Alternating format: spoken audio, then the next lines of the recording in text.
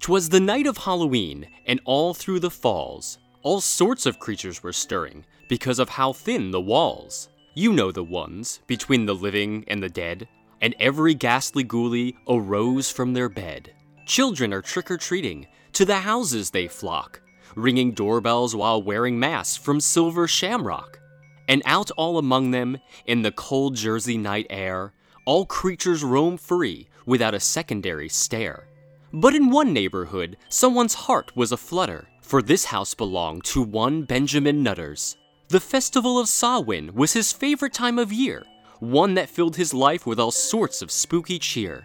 He sat at his table, with a knife and a grin, as he carved a face into a big jolly pumpkin, 2 triangle eyes, and a nose just beneath, and he finished it off with some big scary teeth.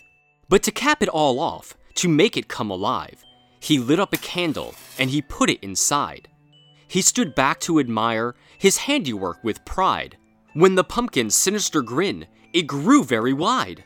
It sprouted 2 arms, 2 legs, and a bod, and it stood before Buddy like some sort of Halloween god. What the heck is this? Buddy said with surprise. You were small a moment ago, but now you're full-sized. The pumpkin just laughed, and he jumped up with a spin. My name is Halloween Jack, and the fun's just about to begin.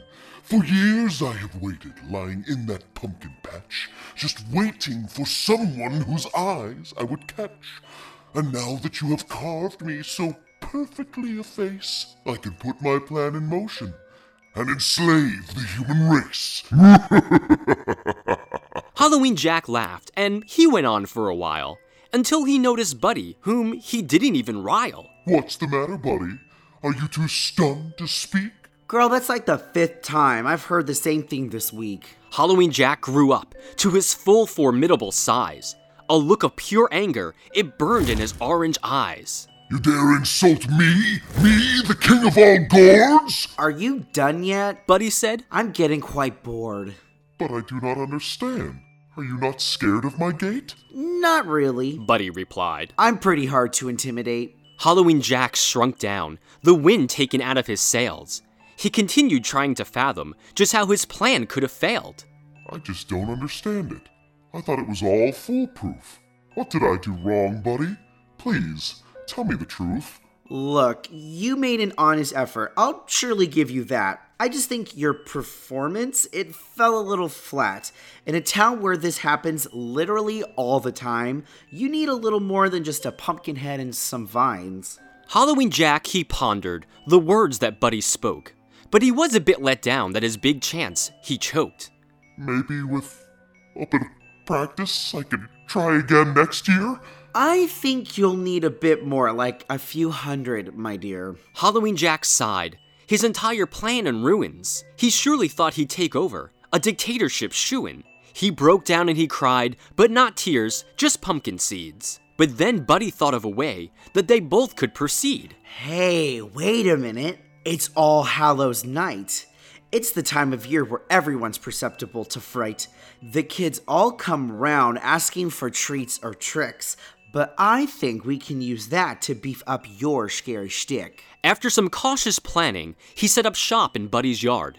And for the Halloween candy, he'd act as a guard.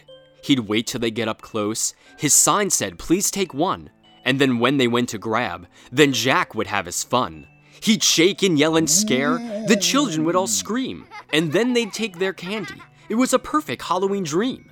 Jack, he grew to love this special night each year, and soon his plans of domination, they all just disappeared.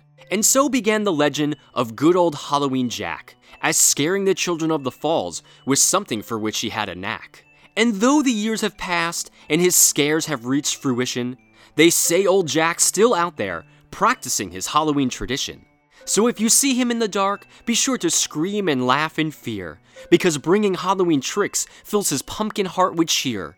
We leave you with his call, heard on All Hallows Night. Happy Halloween to all, and to all a good fright.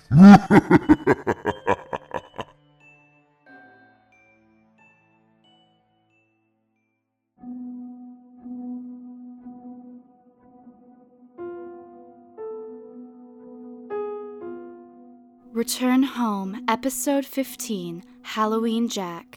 It was written and produced by Jeff Heimbuck.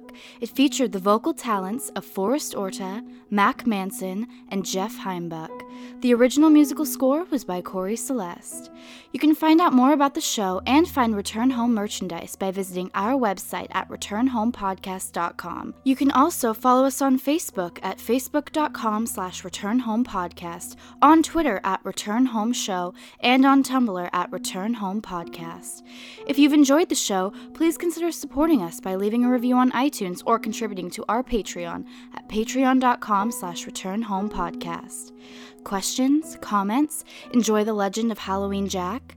Send us an email at returnhomepodcast@gmail.com. We'd love to hear from you. Until next time, pleasant dreams.